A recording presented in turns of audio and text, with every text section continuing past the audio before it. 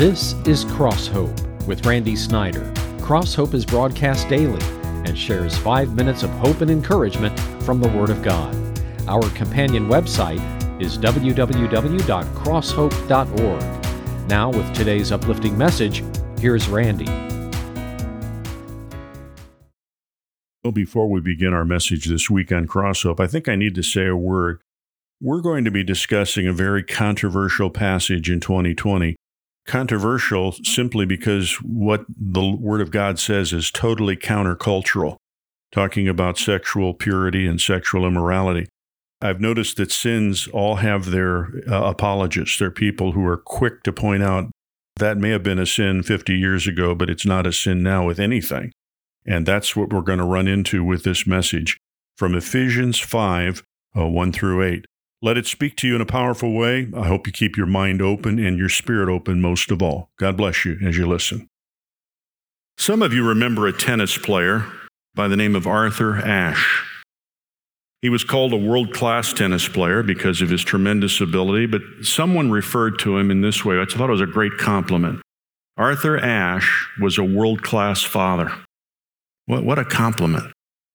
You may remember the sad story is that he died of AIDS contracted by a blood transfusion during bypass surgery. But he talked about how he led by example with his children. He said, "My wife and I were talking about this recently with our 6-year-old daughter." He said in an interview just before his death, "Children are much more impressed by what they see you do than by what you say."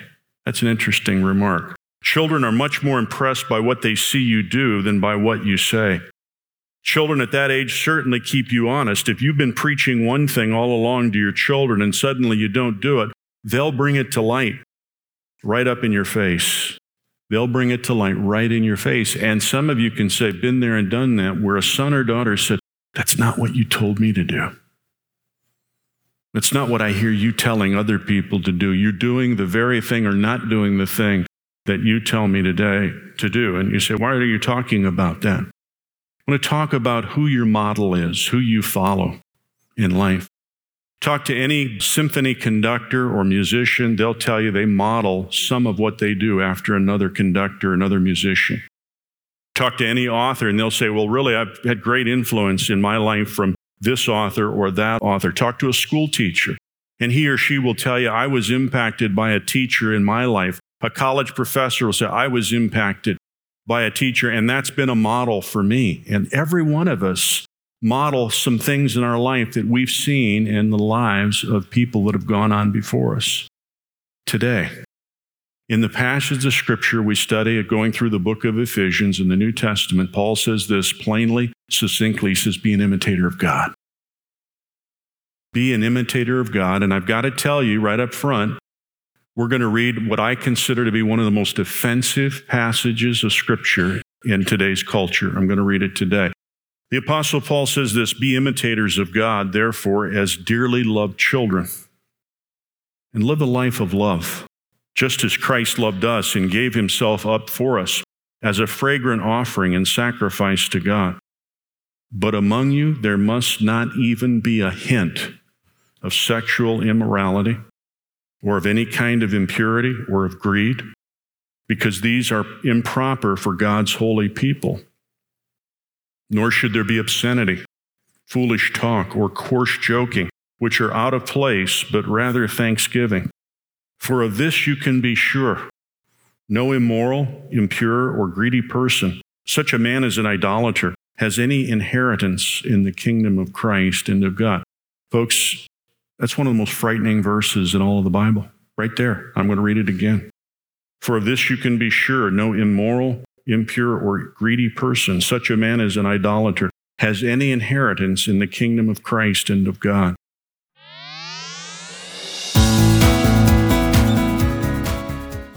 Folks, that's one of the most frightening verses in all of the Bible. Right there. I'm going to read it again. "For of this you can be sure, no immoral, impure, or greedy person, such a man as an idolater, has any inheritance in the kingdom of Christ and of God. Let no one deceive you with empty words, for because of such things God's wrath comes on those who are disobedient. Therefore, don't be partners with them.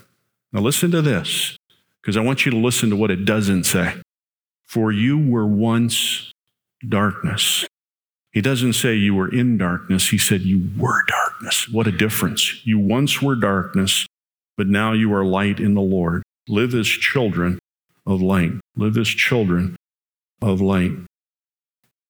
What I want to do, this is a passage of Scripture. I'm not going to give you 3 points in a poem. I'm not going to put up a list of thoughts and statements because this passage speaks for itself. I'm simply going to go through it verse by verse very quickly. Verse 1 says, be imitators of God. I found out the word imitator is the Greek word we get the word mime from, or mimic. Who do you mimic in life? Who do you take your cues from? And hopefully as a believer in Jesus Christ, you take your cues from the Lord. You can take your cues from Hollywood. You can take your cues from the literature of the day, from the culture, and say, that's what I follow. Whatever people tell me how I should feel, how I should dress, how I should believe, how I should consider what's important in my life. And you know what? A lot of people do that. Tell me what I should believe, we say to the culture. Tell me how I should think politically. Tell me how I should think socially, how I should think in every way. And people take their cues from other sources other than the Word of God. And Paul says, be an imitator of God as dearly loved children. If I were to ask you this question, what would you fill in the blank? I live a life of, and then fill in the blank. I live a life of what? Some people put, I live a life of hard work. Some people might say, I live a life of education. I live a life of striving for my goals. I live a life of working hard, whatever the case may be. Other people might say, I live a life of resentment. I live a life of bitterness. I'm bitter for what I didn't get in school, and I didn't get in high school, and I didn't get in college, and I didn't get in my young adult life, and I'm bitter, and I live a life of bitterness. I live a life of resentment. I live a life of anger, and the list could go on. And Paul says just simply, live a life of love, that the most natural description of your life could be love. Maxine Dow Jensen is an author who relates this personal experience. The second year, she said, I was married, my husband opened an envelope and looked over at me. His brow was furrowed and his mouth a little awry as he said, Maxine, this is April. My birthday's not till July. What's going on? I know, I said, but I saw this card and the sentiment is so appropriate. It wouldn't be there if I waited until July, and if I bought it and brought it home, I probably would have put it away and forgot about it. So I thought I'd just give it to you now. And then she writes this, waiting for the proper occasion to show love or kindness may result in doing nothing. Isn't that interesting? Waiting for the proper occasion to show kindness or love may result in doing nothing. Leighton Ford, who used to work with Billy Graham, says we live in a culture where we treat the dead like the living, and we treat the living like the dead. Wow, what a statement. I don't know if that speaks to you or not. It speaks to me. We treat the dead like the living, and we treat the living like the dead.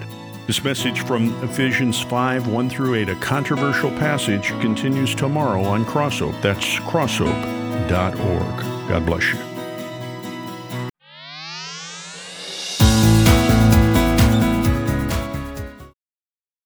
Well, verse 3 is the verse that's the tough part. Let's get right into it. But among you there must not even be a hint of sexual immorality or of any kind of impurity or of greed, which are improper for God's people. I love that phrase, hint. The King James uses the word, it must not be named among you. That doesn't do it for me, like there must not be a hint. What's there a hint of in your life when you talk to people? I read once that people talk about things, even to strangers, about people that are important to them, or people talk about their hurts and their wounds, which I found intriguing, that people would talk even to a stranger about what's important to them or their wounds. And then it dawned on me, I've done that. And I had an embarrassing moment for me when that happened. I've joked with many of you about this, and you've heard me, the spiel that I've given. I grew up in the Chicago area, in a rough part of the Chicago area, and I jokingly say I went to Attila the Hun High School, which was right across the street, I tell people, from the Catholic high school, which was Our Lady of Self-Defense. More people laughed at that for some reason. But it was rough. But what I've told people, and some of you know this, I have 10 broken and chipped teeth. I've got caps on my front teeth and top and bottom because I was beaten up so many different times with broken teeth. I would go to the dentist, and the dentist, honest to goodness, the first thing he would say, "Not again.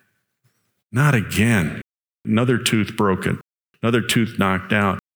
And I was telling that to a stranger I met in Columbus, Ohio years ago, and just making my jokes about Attila the Hun High School and Our Lady of Self-Defense and telling about the teeth. And then he stunned me. He looked at me and said, "It still bothers you, doesn't it?" And I said, "Excuse me? It still bothers you what you went through in Chicago, doesn't it?" And I said, "Yeah, it does. Yeah, it does. We talk about things that are important to us, and we talk about things that bother us. And Paul says, don't even let there be a hint of any kind of immorality or impurity in your life, because these are improper for God's holy people."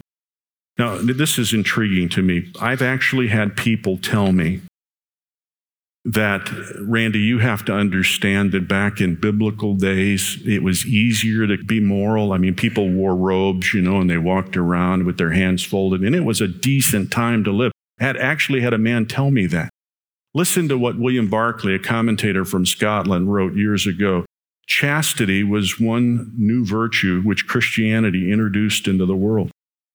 It is certainly true that the ancient world regarded sexual immorality so lightly that it was no sin at all. It was the expected thing that every man would have a mistress. Not some men, but every man would have a mistress. In places like Corinth, the great temples were staffed by hundreds of priestesses who were sacred prostitutes, quote unquote, whose earnings went to the upkeep of the temple. When this was written, it wasn't a beautiful society and moral society. It was wicked. And in the midst of that, counterculturally, Paul writes to these people and said, among God's people, there must not even be a hint of sexual immorality or any kind of impurity or even of greed, which is interesting because these are improper. Well, the passage of Scripture gets more explicit. We're going to talk about that tomorrow on Cross Hope. Again, this is a message that's not popular. You may be offended by it in 2020. Why? Because the culture says sexual sin isn't a sin anymore. It used to be, but it's not anymore today. Our website is crosshope.org. That's crosshope.org. God bless you, and listen tomorrow.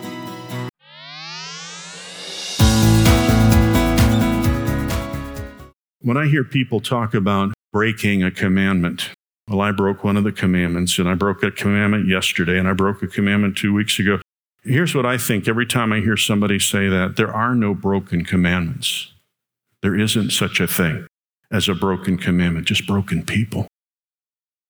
There aren't broken commandments, there are broken marriages. There aren't broken commandments, they're just broken homes and broken families and broken communities and broken nations and broken states. That's what's broken. We don't break the commandments of God. We're broken people when we live in open, direct violation of the Word of God. I think the most radical thing a man or woman can do is to say, I'm going to be faithful to God's Word in this matter. You want to do something radical with your life? Just tell people you believe in Jesus Christ and you happen to believe in the authority of Scripture. That'll get their attention. You got to be kidding. You're not one of those crazy people that actually believes in the Bible, are you? You're not one of those crazy people that actually believes that Jesus Christ rose from the dead and he has authority in my life? Yeah, I do, because you're going to have all kinds of voices telling you just the opposite. Look at verse 4. Nor should there be obscenity, foolish talk, or coarse joking, which are out of place, but rather thanksgiving. Why did Paul say that? Because of what Jesus said, that words simply come out of your heart. Whenever I hear a man or woman say words are just words, they don't matter, I say somebody needs to tell the Lord that. Somebody needs to straighten him out, because the Lord said we'll be judged, get this, by every idle word. Do you get that? That I'll be judged by every idle word? Do you know what an idle word is? It's a throwdown word. It's a throwaway word. Forget the planned speeches when you told somebody off last Tuesday and you had a rehearsed speech that you practiced for 2 days. Forget about that. I'm talking about the idle words that we throw away. And the Lord says we'll give an account for every idle word. Verse 6 says, let no one deceive you with empty words, for because of such things, God's wrath comes on those who are disobedient. What does that mean? There are all kinds of voices out there to tell you exactly the opposite of what I shared with you today. You ever notice that every sin has an apologist or a defender? You name the sin, I don't care what it is. There are people out there that defend it to the death. It's not sin. It's not wrong, whatever the case may be. And there are people who make it their job, their purpose in life to be an apologist or defender for sin. I want to tell you a couple of stories that will, I think, speak to you. Some of you are familiar with an actress by the name of Helen Mirren. Helen Mirren played Queen Elizabeth in a film about Queen Elizabeth years ago. She said, my mother lived in London during the Blitz, during the Battle of Britain. I think it's about a 60, 70-day period where London was bombed every night by the German Luftwaffe, every night for 60, 70 days. She asked her mom, what was it like in London when the bombs were dropping? My mother told me we carried on, not as if it wasn't happening. We carried on with life because it was happening. Interesting statement, interesting observation. We weren't living in denial and we went on with our daily life as if it weren't happening. We knew it was happening. We knew that last night we were bombed and we knew tonight at about 9 or 10 o'clock the bombs will start dropping. But we carried on because it was happening. What's my point? We don't live in denial of what's going on in the culture around us. But because of what's going on in the culture, we say, we believe. And we're going to stand for the Word of God, and we're going to stand for truth, for God's truth. Well, one of the most powerful and offensive scriptures in all of the Bible continues tomorrow on Crosshope. That's crosshope.org.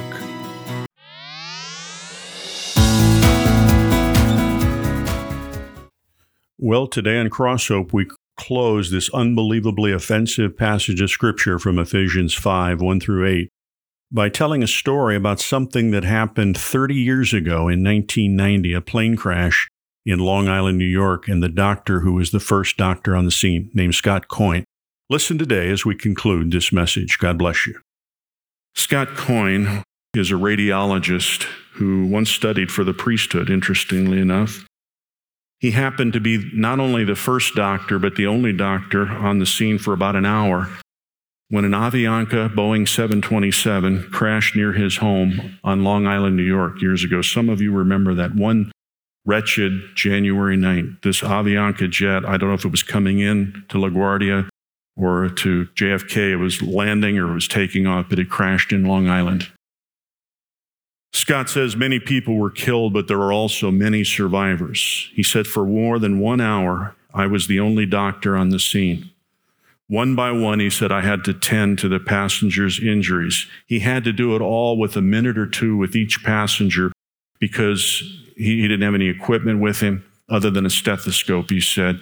He said that what made things more complicated was this. They were mostly Spanish-speaking people from Colombia, South America. So he said, all I did was go up to each patient and whisper something in their ear. Just hang on. We're going to get you help. And then he'd go on to the next person and say, we're going to get help. We're here. We've called in rescue people. They'll be here. He said within the hour, helicopters started flying overhead. Sirens were blaring everywhere. Police radios and paramedics' radios were blaring everywhere. It was total chaos. But Scott Coyne made this observation. I never heard any of it. I didn't hear the radios. I didn't hear the helicopters. I didn't hear the sirens. Why? He said, I was totally focused on what I had to do at that moment. What's my point in telling that story? You and I are bombarded by the voices of television and Hollywood and movies and literature and magazines and books, and they're all screaming, do what you want. Do what gives you pleasure. Do what makes you feel good. And that's the cultural bias and cultural influence today. And somebody comes along and reads from a book written 2,000 years ago that says, but among you there must not even be a hint of sexual immorality or any kind of impurity or of greed, because these are improper for God's holy people. And you've got to make a choice, either to listen to the voices, the influences, the input, or say, no, I'm going to listen to the Word. Decide. Decide today, I'm going to be a man who follows what God says in spite of cultural pressure, in spite of the cultural influence that's bombarding my life. People are yelling and screaming into my life, just everything that is counter this to what I've been teaching today. But you make the decision. This is my focus, and this is the one I follow for this reason. Paul said, you once were darkness, but now you're light. Live as a child of the light. That's a word for you today. Before Christ, darkness. Coming to Christ, light. Live as a child of light. Well, believe it or not, I think this may be one of the most important passages of Scripture in 2020 for every man, every woman, every teenager that's listening today. You and I have to decide either to give the Word an absolute positive yes or an absolute negative no. We do it with the culture all the time. What is your decision today about this passage? Our website is crosshope.org. That's one word, crosshope.org. God bless you, and thanks for listening.